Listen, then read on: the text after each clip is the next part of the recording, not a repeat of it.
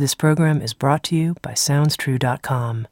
At SoundsTrue.com, you can find hundreds of downloadable audio learning programs, plus books, music, videos, and online courses and events. At SoundsTrue.com, we think of ourselves as a trusted partner on the spiritual journey, offering diverse, in-depth, and life-changing wisdom. SoundsTrue.com. Many voices, one journey.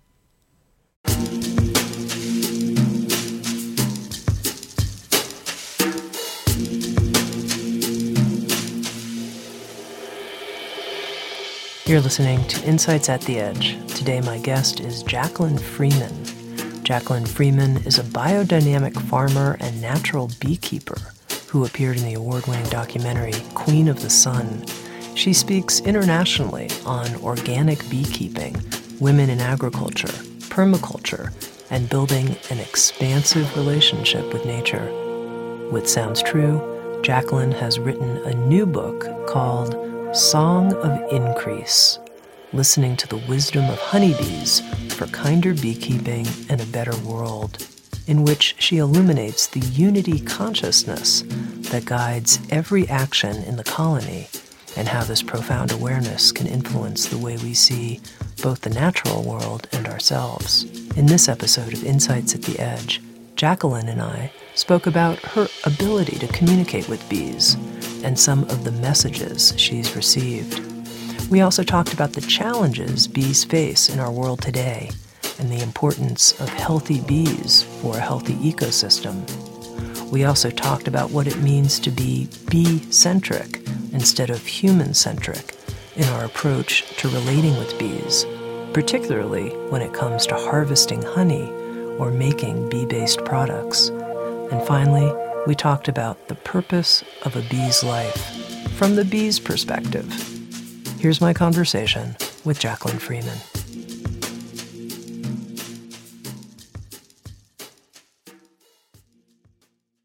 Jacqueline, to begin with, I'd love to know how you first became a beekeeper, how your relationship with the bees first developed.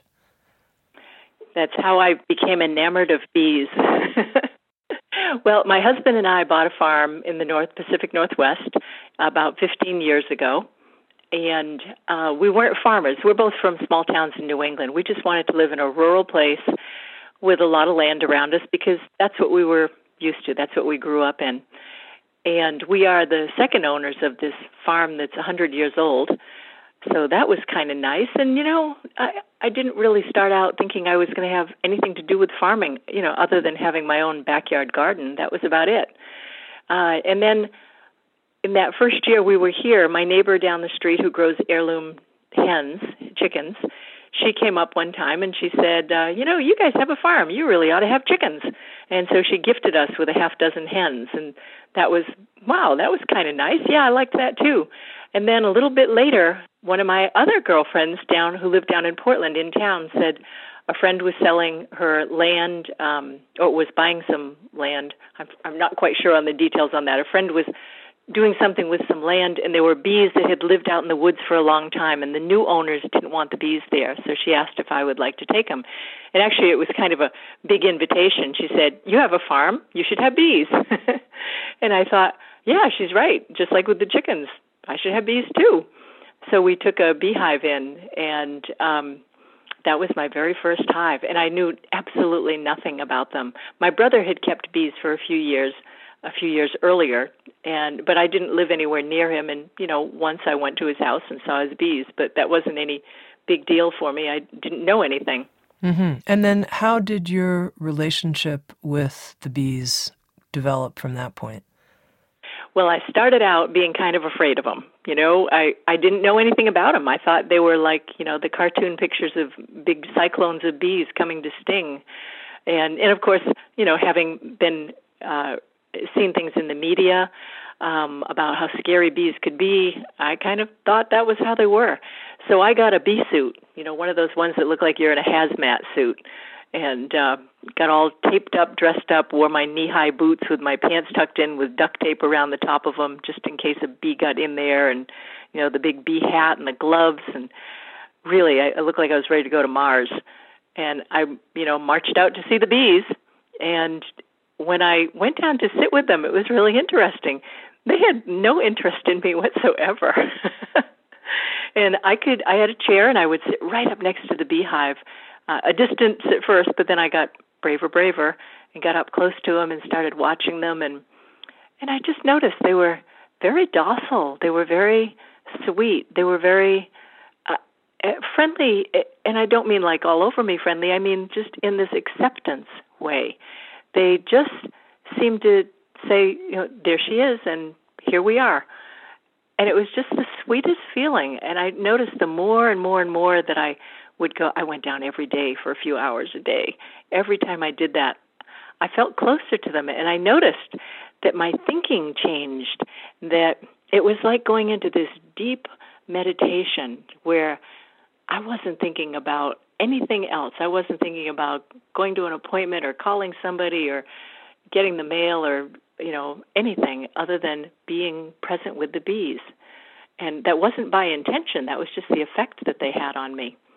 And eventually I, kind of piece by piece got rid of my big old bee suit. And eventually, over a long period of time, I got to the part where, I don't even wear a bee suit or protective equipment. I rarely wear it.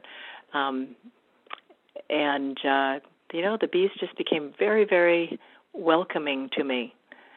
I noticed the first time that I was down there, and by this time I didn't have gloves on anymore and things like that, I put my hand out to just see if a bee would climb up on my finger. And this little bee climbed up, and she just looked straight at me. Her little tiny face, I could see her eyes looking straight at me. And that just changed everything. It was amazing. I just felt like I'm now a part of bee life. It was wonderful, wonderful feeling. It's like my heart opened up to these little beings. Now, it's interesting that your breakthrough was through beeing, and you must hear a lot of bee puns, and I'm wondering, if that drives you crazy, all the bee puns. I think it's a deliberate part of the language. Sometimes when I read, I write. So sometimes I go look up archaic words. And when I spoke with the bees, sometimes they would use archaic words. I'd have to go look them up to see what the fullness of the meaning was.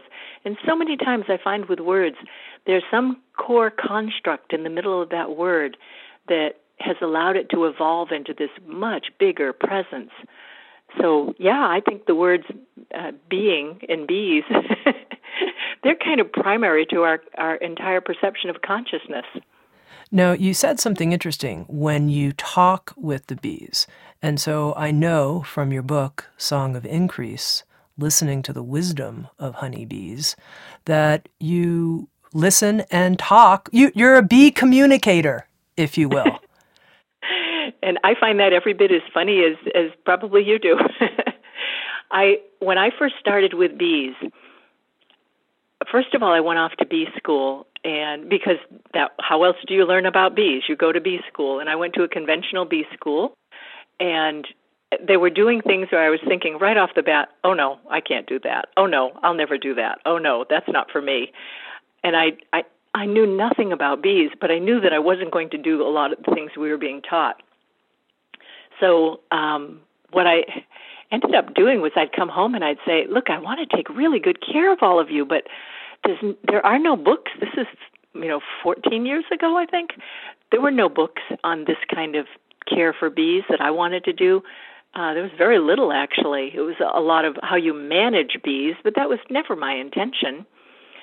And every day when I would go and see my bees or do something with my bees, I would say this little thing to them. I would say, I am willing to do just about anything to provide you with the best life that you can possibly have. I just don't know what to do.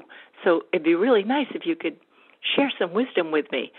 And it's funny, in the quiet way, I don't think I actually put that into a verbal sentence, but it was certainly a sentence in my head. And it was something I said in earnest for probably 6 years. And then one morning they answered. I was laying in bed, and I had this habit of, I guess you could call it a practice, although it seems so small. I would wake up and I'd lay in bed, and I'd be in that kind of place where you're not quite fully awake, but you're no longer asleep. And I would just do a small meditation, just really clearing my mind and opening my heart and blessing everyone who was on the land. And that was my little ritual of the morning. And then one morning, I just got this information. It kind of poured in, and I grabbed my pen and paper next to the bed and started writing down what they said. And it was information about the bees that I had never heard anywhere before. And yet when I was listening to it and reading it, I was thinking, this really, it's true. This is what they're saying. It has this ring of truth to it.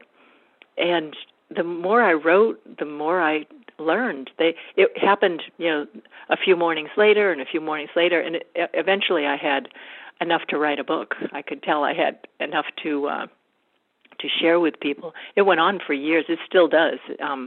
Less so now because I've written the book, and now it's sort of more, if I have a particular thing I want to know something about, I'll put it out there to them.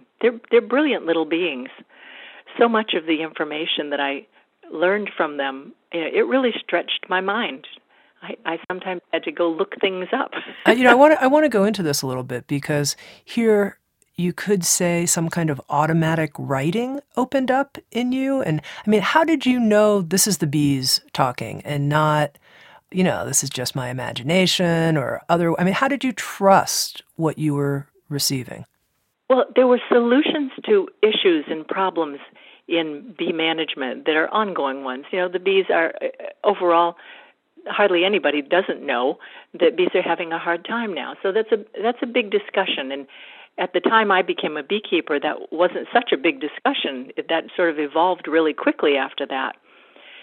But in there, there were answers to questions that I didn't know, and they were so accurate. And since then, I've even, a few of the things that are in the book, even in the past year, I think there's been about 3 times when they've come out with a study that proved something that the bees told me. I thought, how curious, how amazingly funny and insightful of them. They speak in a language, too, that's a bit different than how I think or talk, and I found that quite interesting. And they know words that I didn't know. There's even a part where they talk about quantum physics. Now, Tami, I was not big on this topic.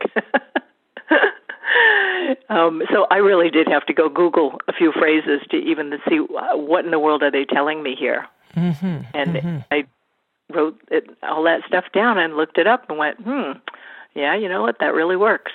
So is your understanding that this breakthrough occurred, your bee communication breakthrough, because of your sincerity, because of the connection? Like, how do you attribute it? A lot of people, I think, want to have communication with other species, et cetera, and, they never get a breakthrough. How did this happen for you? What's your view of that? Well, I'm so glad you asked me that, because people don't really ask me that very often. They just sort of assume that's what I do and that's it. But I have as many questions about it as anyone.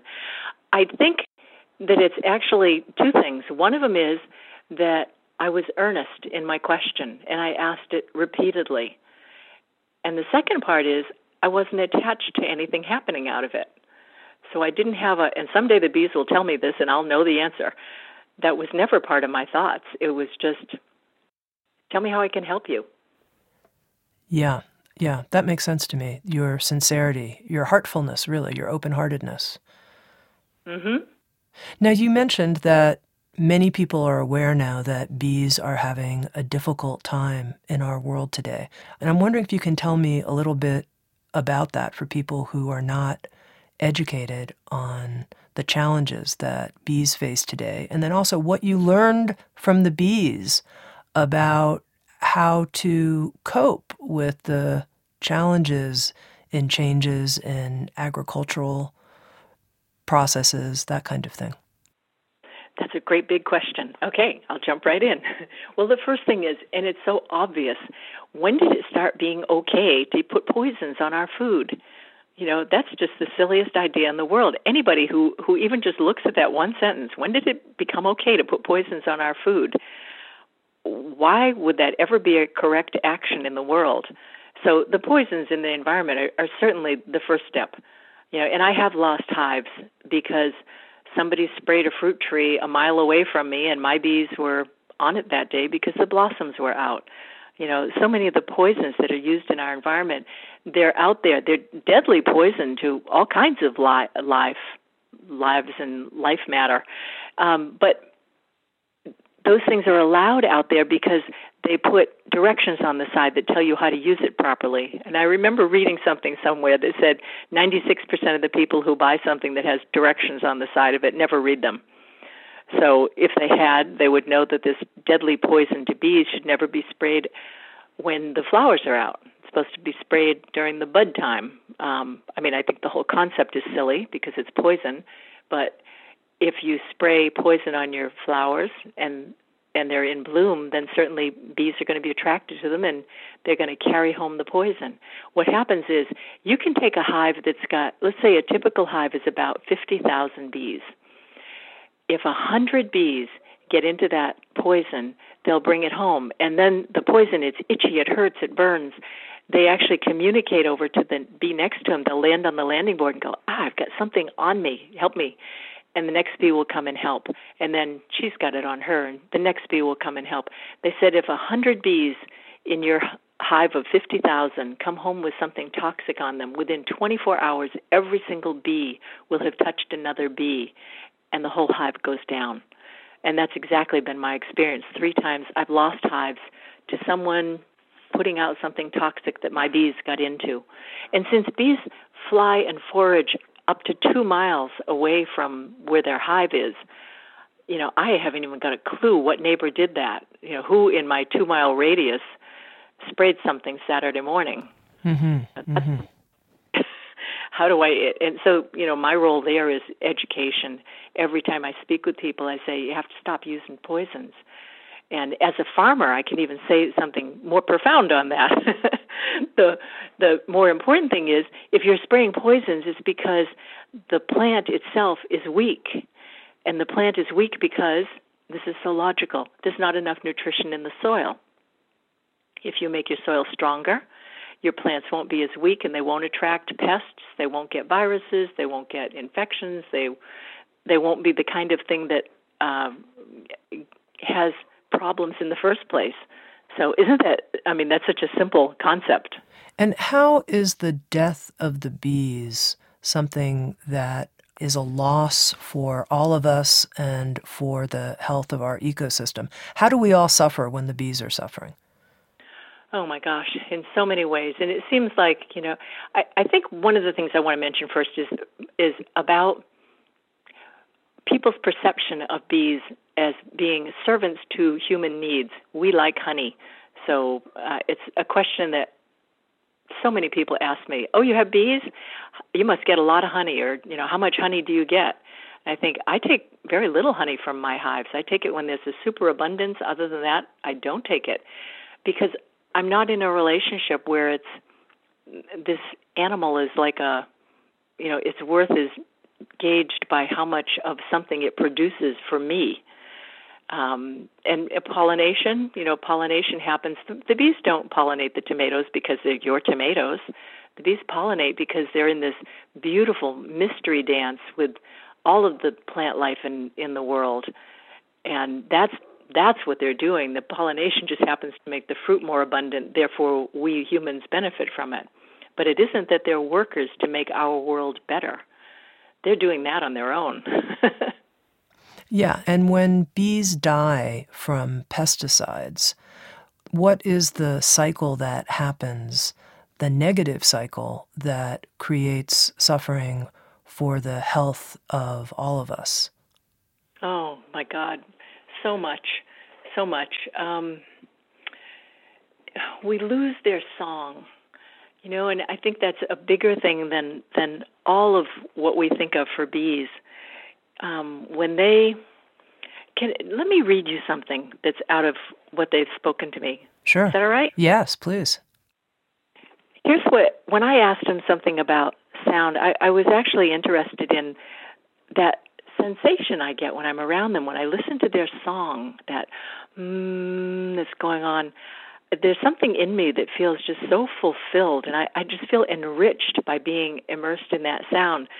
And so one morning they spoke with me about sound. They said, and this is their words, "Our inner landscape is sound. We move between narrow paths and lanes and know the way by the resonance of sound as the waves move onto and off of every surface in the hive.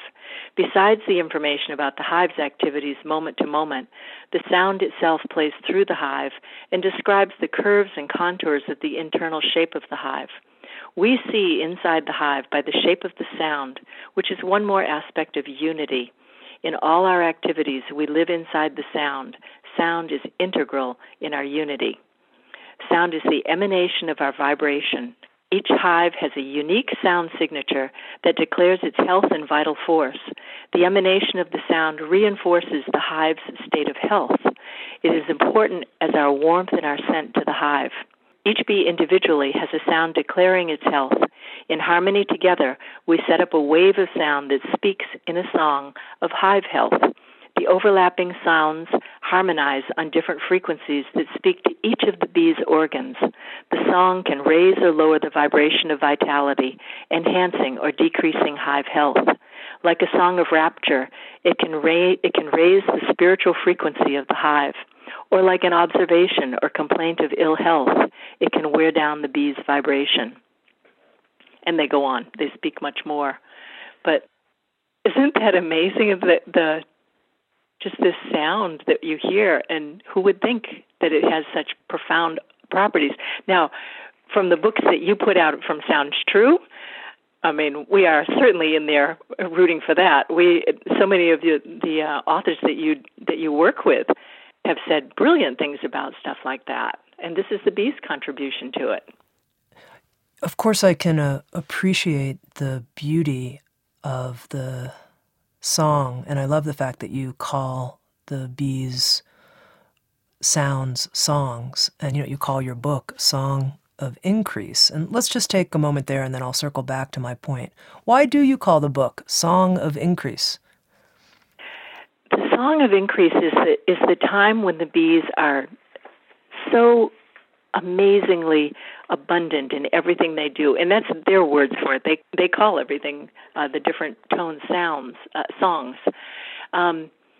When a hive is building up in the spring, they've come out of their winter, the blossoms are just starting, there's a few different things that happen. One of them is, first of all, there's more food coming in, and more food means that the queen can start laying more eggs because there's more food available to feed the babies. And in that process, there's more nectar being brought in, so there's more food for the bees.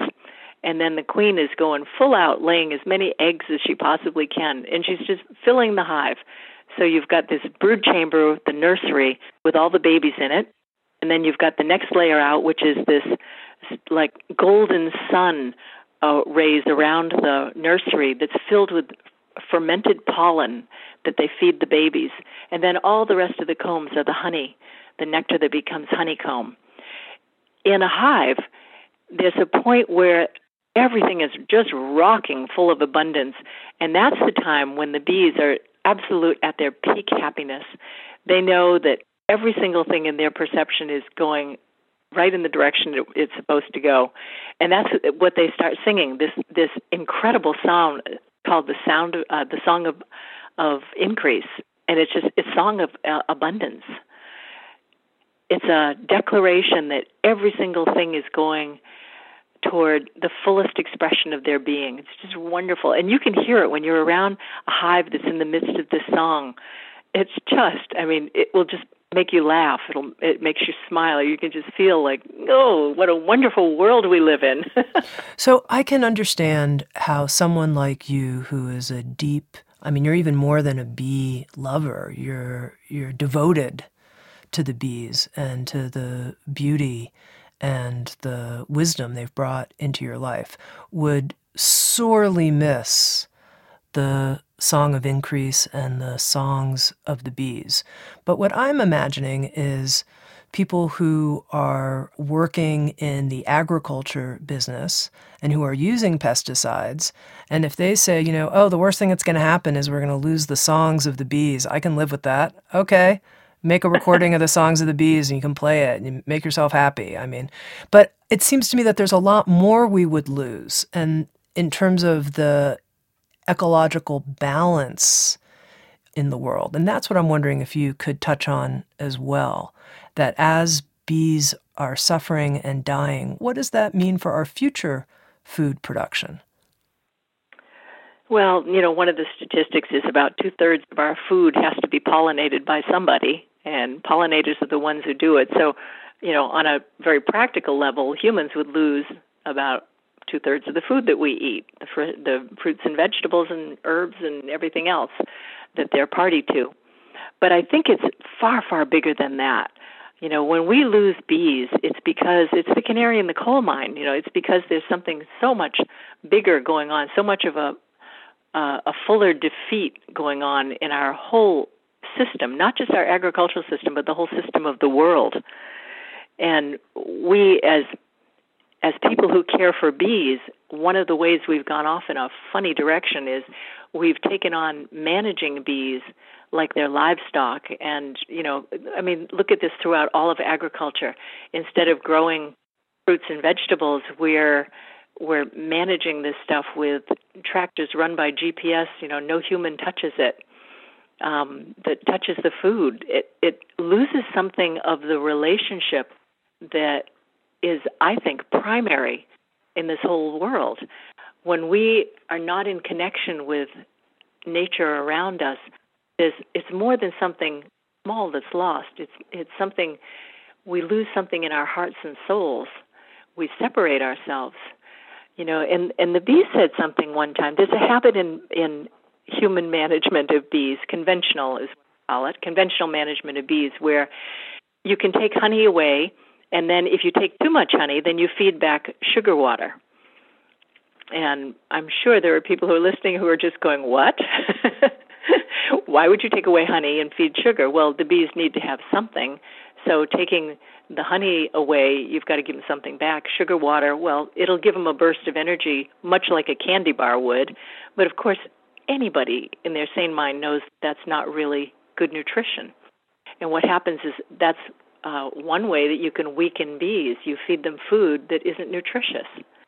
When we get into this, now that's on a very practical level. Feed any animal food that's not nutritious and you'll incite illness. You'll start some kind of degrading process happening in their vitality.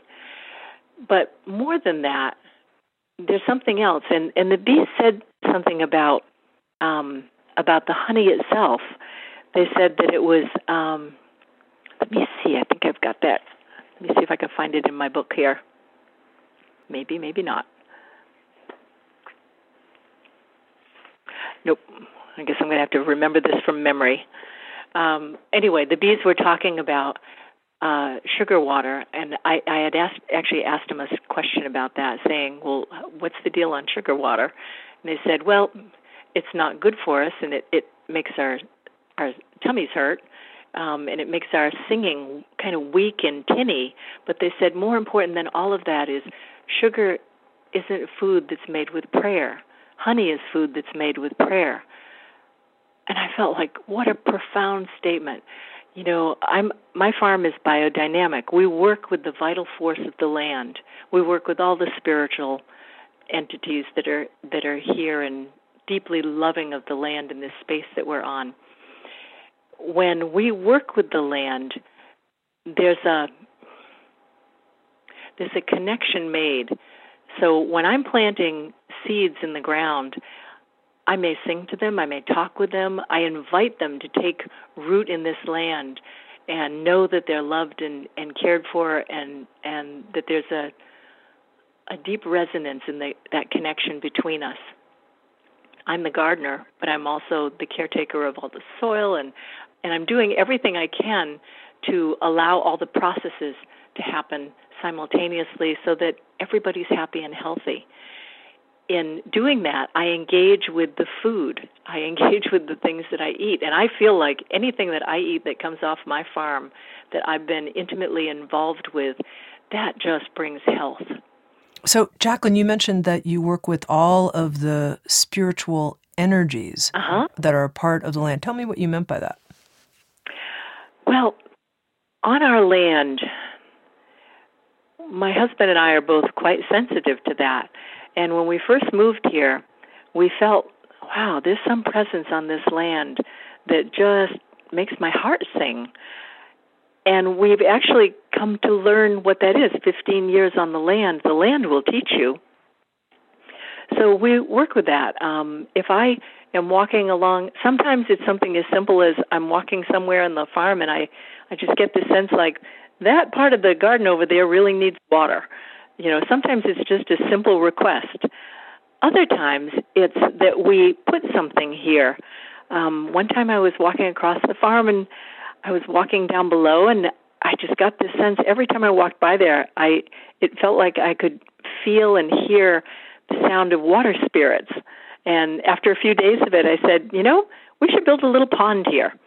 And so we did. I got together my interns and apprentices and we dug out a big hole and we made a little pond there. And, within 2-3 days, every time I walked by there then, I could practically hear out loud how joyful it made all of the energies that were in that area. And then later we found out that underneath there, about 26 feet down, before we lived here, there had been a well in that area, and that well had been filled in. And when there were water spirits, the water spirits continue to live there even if a hole gets filled in the water.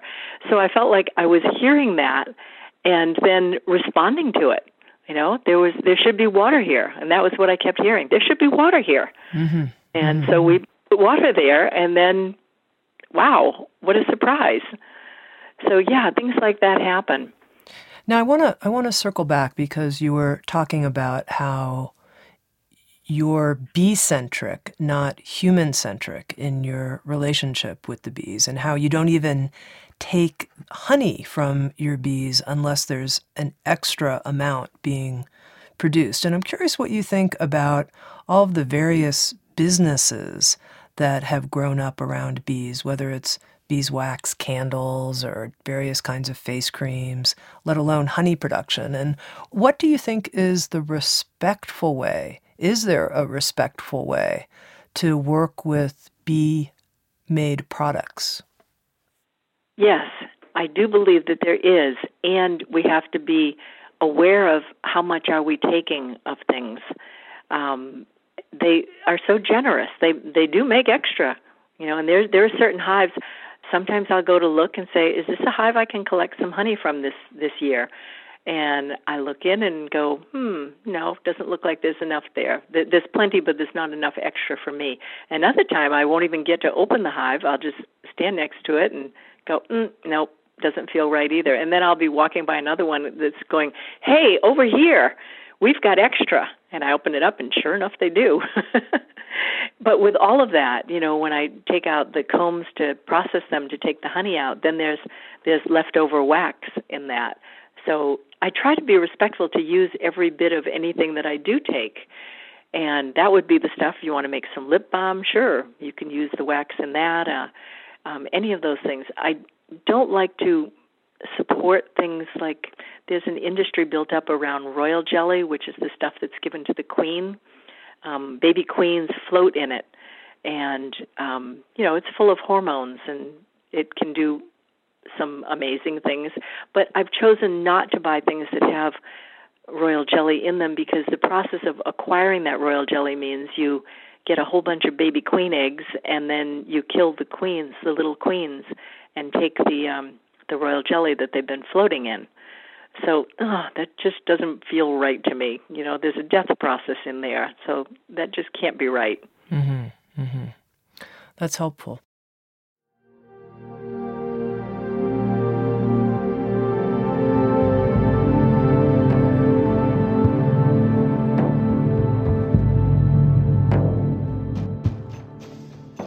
You're listening to Insights at the Edge, produced by Sounds True. We welcome you to learn more about our collection of more than 1,000 learning programs and receive 3 free gifts just for visiting us. Go to soundstrue.com/free. That's SoundsTrue.com/free. And now, back to Insights at the Edge.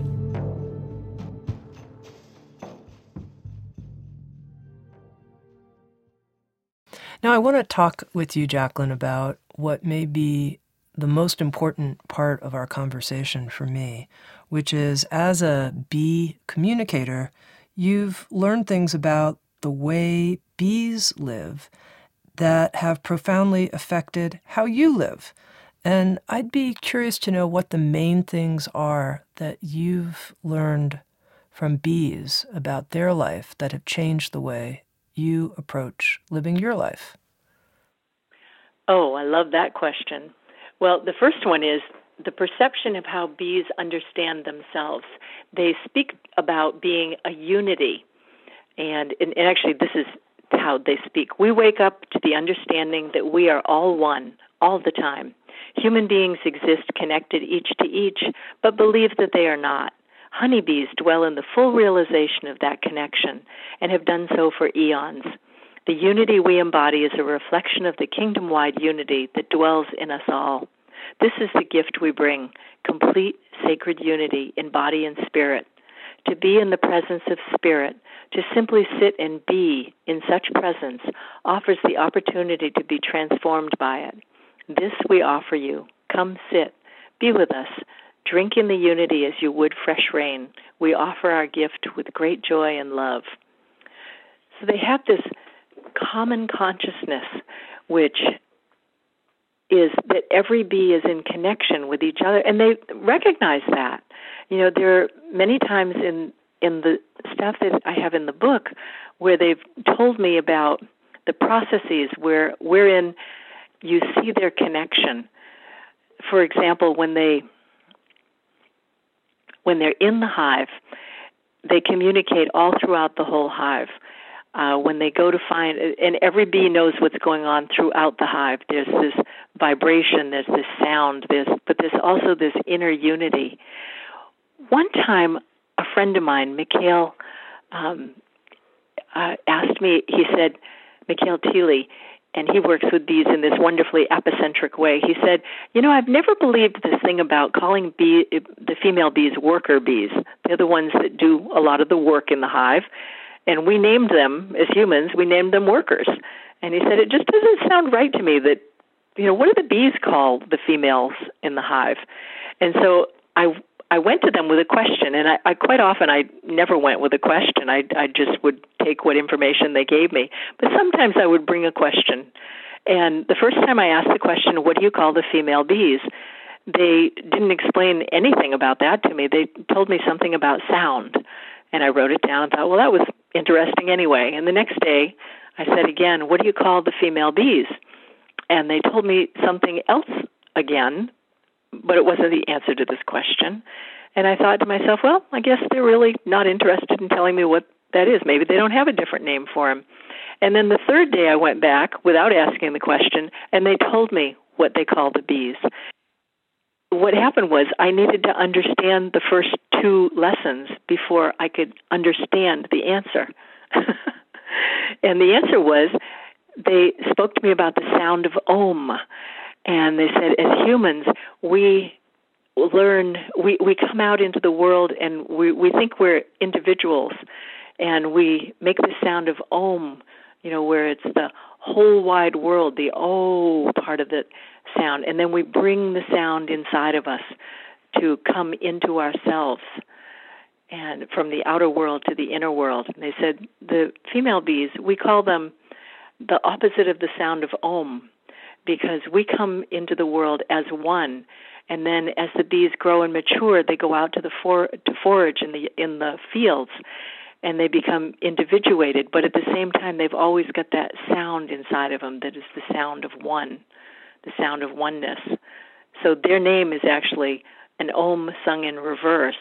And they said, but you can also call them maidens. Uh-huh. And in terms of understanding this unity and then this movement of the bees that you just described going from the inside out instead of the outside in, how have these ideas changed the way you approach your life? Oh, gosh. Well, everything that I can't help but do that every day. Look at, and how would the bees do that? And there's certain things I see, these harmonies that go on that are available to us out here in human lives that if we ask, we can have. For example, when bees build a comb, they build this comb out of wax, and they do this really interesting thing where if you opened up a hive when they were building their free comb that just hangs down from a bar, you'd see a whole bunch of bees doing this curious acrobatic thing where one bee is holding on to the leg of the bee above it, and then there's a bee below that that's holding on to her leg with her upper arm. It just looks like this funny, acrobatic, strange thing. What they're actually doing is they're measuring, and they're using their bodies to pick where each thing, each cell is going to go. So when they're doing this, it's actually a construction that's taking place in their common mind. So this bee on row 3, 4 spaces in, she's not going to be there when that piece of wax gets laid down to describe that cell that's being built there. She's just the template. She's part of the template that enters into all the bees who will then build that comb. I mean, what an incredible concept that is anyway. And then with that, they just simply go and construct the comb as their bodies have laid out the measurement prior to them ever putting a piece of wax down. So I think of that, and I watch the bees while they put together this length of comb that's, maybe 12 inches, 15 inches wide, and then another 10 inches deep. And they build it, and they'll start building it from the outsides to the inside. And when they get to the very middle, Tami, it meets. It just meets perfectly. I mean, I find that baffling and unbelievably amazing. And I think about my husband and I. We work really well together. We've been together 20 plus years. We do tasks really well together. But if he started building a wall on the left side and I started on the right side, it probably would not meet precisely in the middle the way that the bees can do that. And what it makes me think of is this way that humans work in the world. In my marriage, I think of 50-50. I think of if he does dishes half the time, then I'm supposed to do dishes half the time. And, this is arrangement that you have. And I always thought that was like the best you could possibly get. But I realized when I watched the bees that they act very differently. If a bee lands on the landing board and she's got something itching her, another bee will run right over and just drop what she's doing and run right over and help and handle it and fix it and then go right back to their task. And I've seen them do things like this. Like I was in a hive one time and I made a mistake and I dropped a honeycomb. I made a mess in the bottom of that hive and I felt terrible about it, but I watched what the bees did. They stopped what they were doing and they all ran over and they cleaned it up. And they fixed it. They didn't yell at anybody. They didn't make me feel bad. They just fixed it. And I realized that their way of doing things is not 50-50 or 1% of 100 or anything. It's 100%. At all times, every bee is willing to do exactly what it takes to make things right. That's awesome. In that sense, being a superorganism, if you will, and I've heard bees referred to in that way in the foreword to your book by Susan Chernock McElroy. She uses that phrase, superorganism.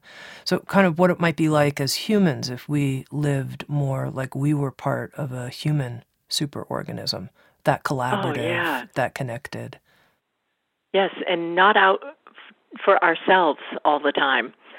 That if we could actually give 100%, I have a hard time even conceptualizing what that would be like, but I have integrated that into my marriage at times.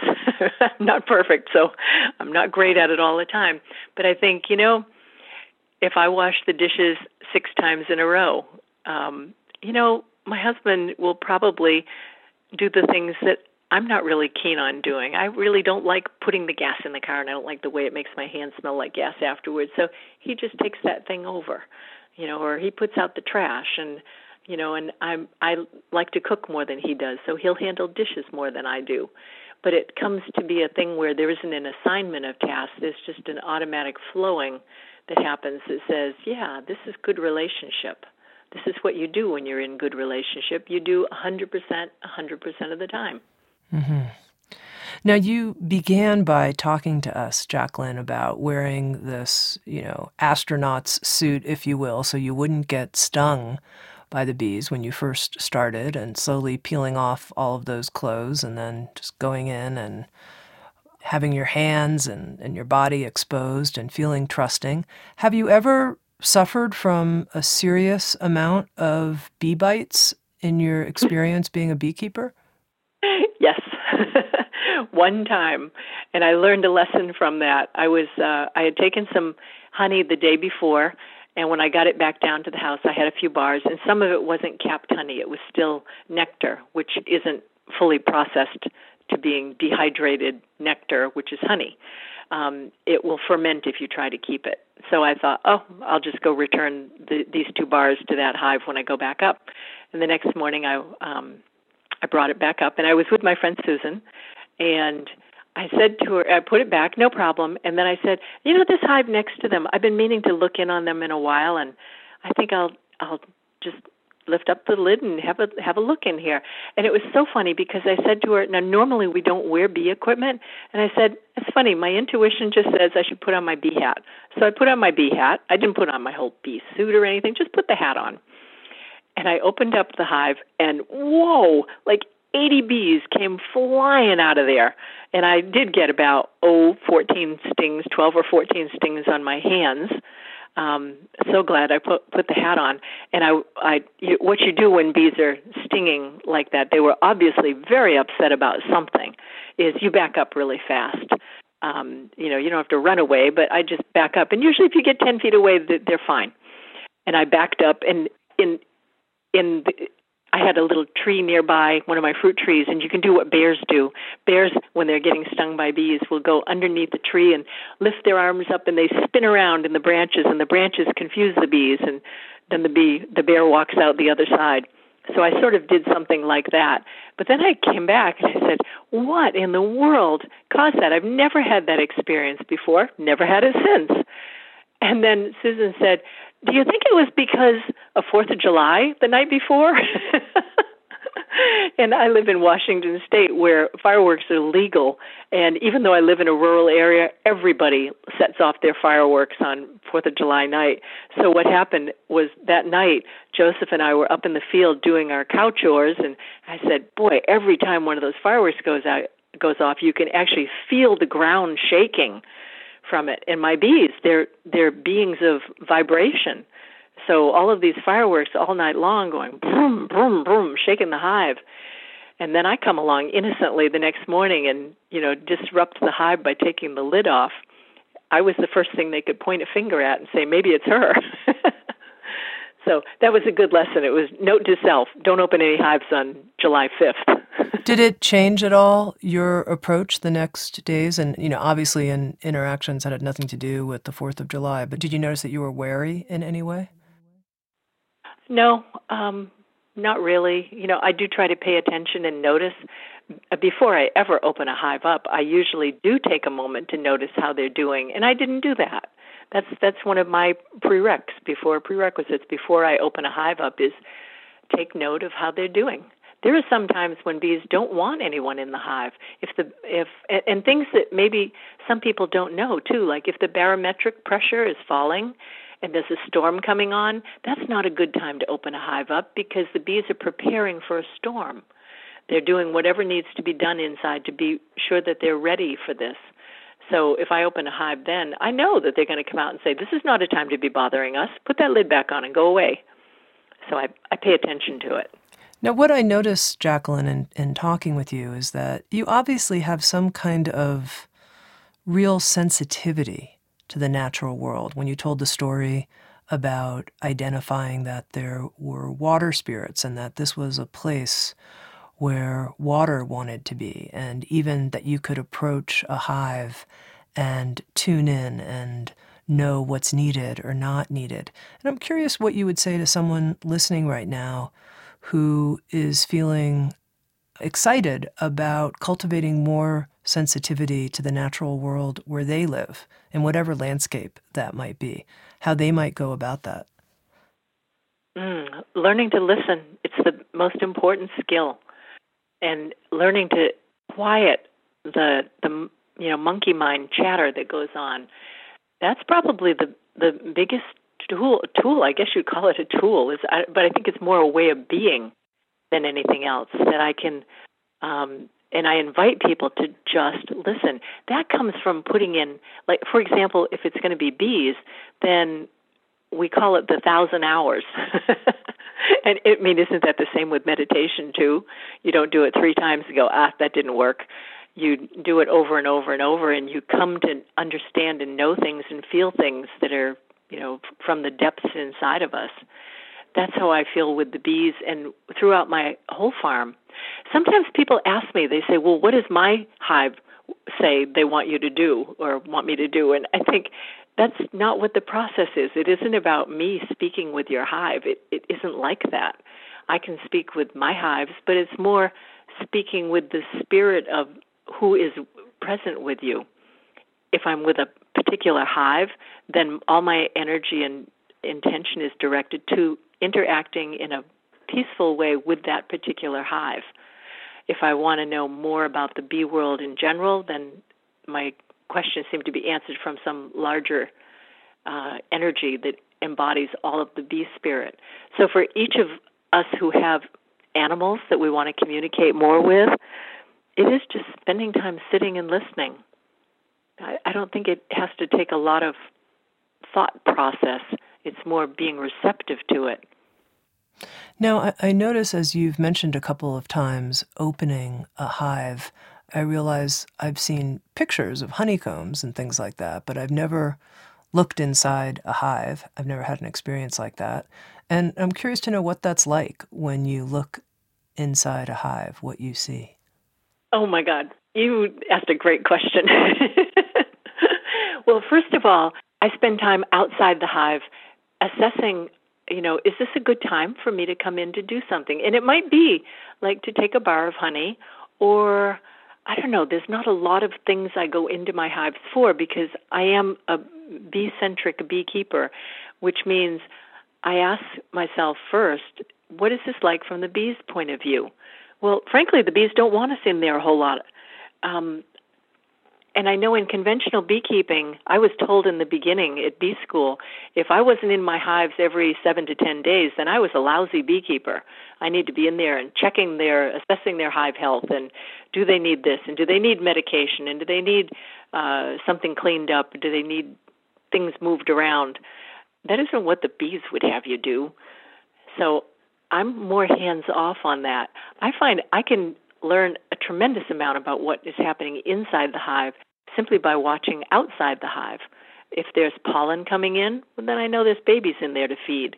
If there's, there's a lot of activity at the front door where they're chasing off somebody, then I know that there's a stress going on somewhere. But going into the hive, let's say I get all the signals that say, yes, come on in. It's really wonderful. You take the lid off and there's this smell, this scent that comes up of the propolis and the wax and the warm honey. And it's just this sense that it touches some limbic part of my brain that brings me further into this communion with them. And I always move really, really slowly. If anybody gets concerned that I'm in there, then I go twice as slow as that. And they're really quite friendly when you go in. What are you doing here today? And, some of them will come up and just look right up at you, and some might crawl across my fingers. And I always try to be really careful if I'm moving anything, if I'm taking a bar out to look at something, that I'm really careful about not squishing any bees in there. That often just comes with going more slowly. I always tell them first, before I do anything, what I'm about to do. Sometimes I verbalize it. Sometimes I say it right out loud. I'm coming in to see how you're doing with pollen. Is there plenty of pollen? I rarely, ever go in the nursery because I believe the nursery is kind of like a uterus, and we just don't have any real reason to be in there. Other than human curiosity, there's really not much I need to see in there. That's kind of the things that I do. And I'm real slow putting things back together and real careful to put things back exactly as I found them and then closing it up again. And oh my goodness, you can tell too if there's concern, like if I'm going to pick up a certain bar and the bees change their tone where they're going, and then all of a sudden they're going, that tells me, someone just got concerned that I might be doing something they might not want me there, or they need me to go slower. So it is like this back and forth where I'm reading signals from them, they're reading signals from me, and we want it to be like a little dance that we're doing together. I always want them to feel like that I'm careful and I'm going to be cautious around them. They're not going to be harmed by me being there. I think that's the part they need to know. Is there a heartfulness that you come to the hive with? And if so, you'll feel it. You come right back at you. Now, can you identify the different songs of bees, the way somebody might be able to identify bird songs or things like that? So you can tell what song they're singing? I mean, how many songs do they have going? What's their repertoire? I never thought of that.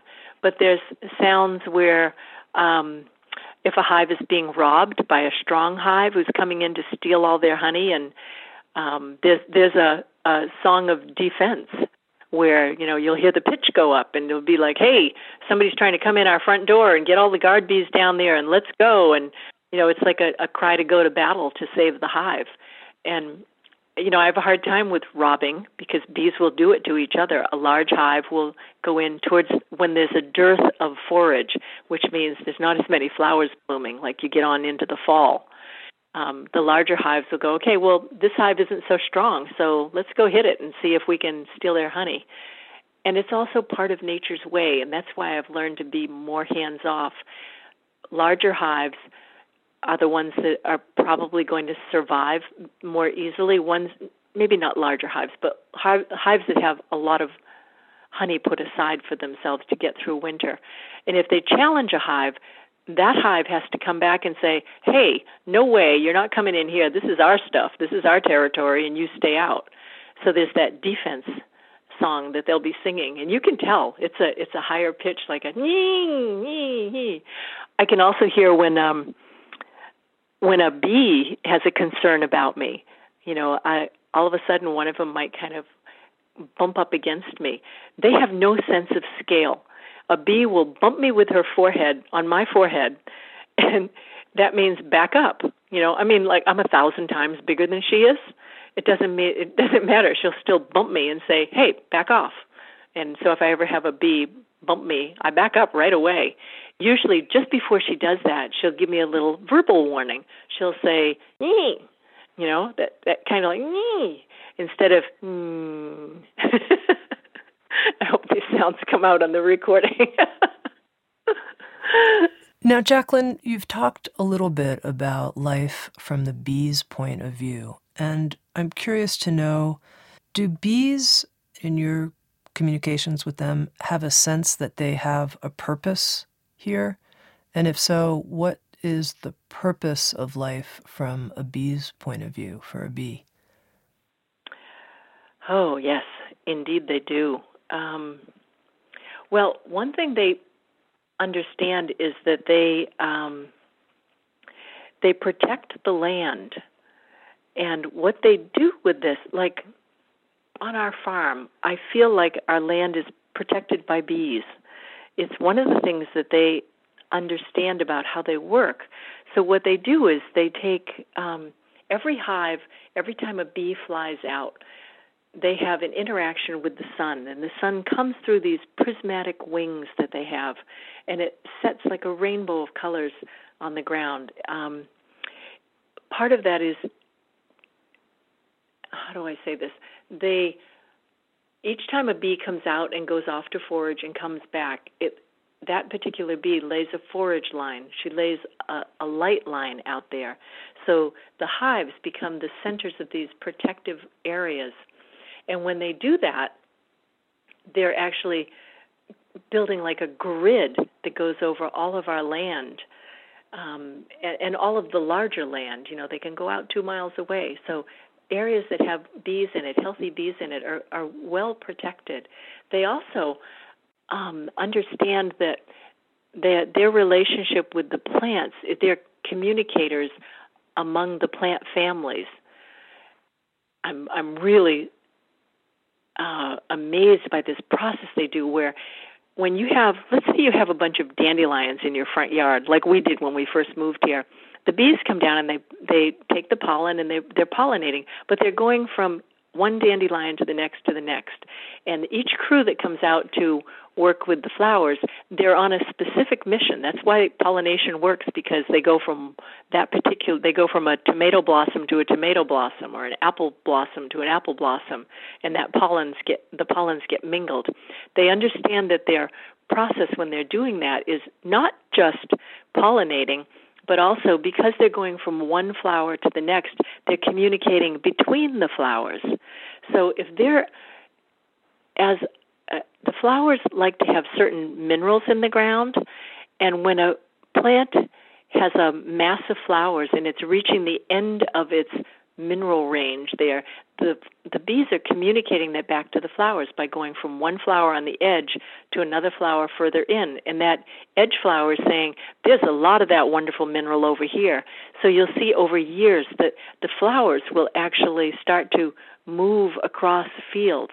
Now, that could take 20 years, or it could take a century for flowers to move, and they'll move according to what mineral resources are there. If they start to run out on one end, then the bees will be helping them know that the flowers that are over at this end don't have as much of that mineral that you like. So they'll taper off on having the flowers growing in that area.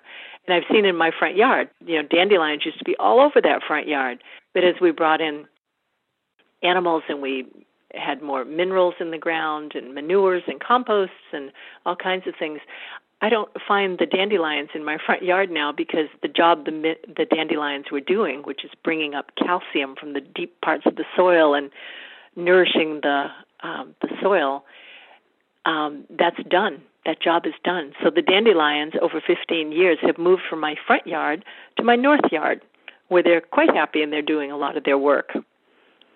And then, Jacqueline, what about you? Do you have a sense somehow of your purpose being such an advocate and a translator, if you will, for people to understand bee life?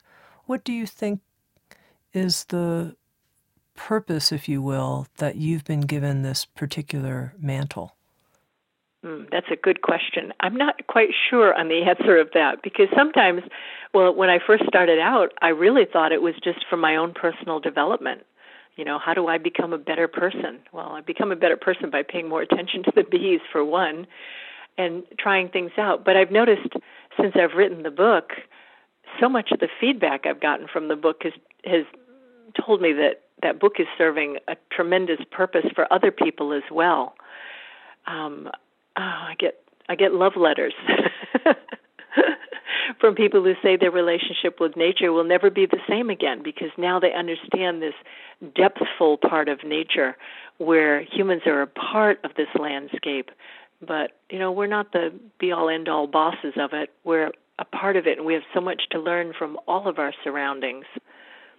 So I think that's really what the book has been doing, is helping people find a way to step into that place where this is open to all of us.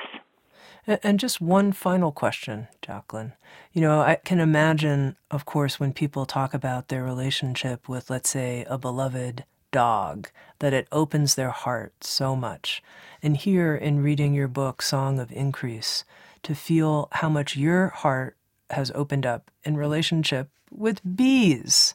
I don't think that's intuitively obvious. I think so many people, of course, when they see a bee, they go in the other direction. It's not, oh my God, my heart exploded through a relationship with bees in my backyard. Can you just shed a little bit of light on that, about just the actual heart level of transformation that has happened for you through your relationship with bees? No one was more surprised than me, first of all. I didn't know it was going to happen like this. I really didn't have an intention that I would become a bee whisperer. Who would? Who would even think that was something available? And I wonder about that kind of, how did this happen? How did I get changed like this? How did I become, I am really clear on the fact that I am a better person now than I was before I started this work with bees. How they come into me, how they open up my heart, I'm not even sure how that happens exactly, but I know that just going and sitting by the hive, maybe that's my way of meditation.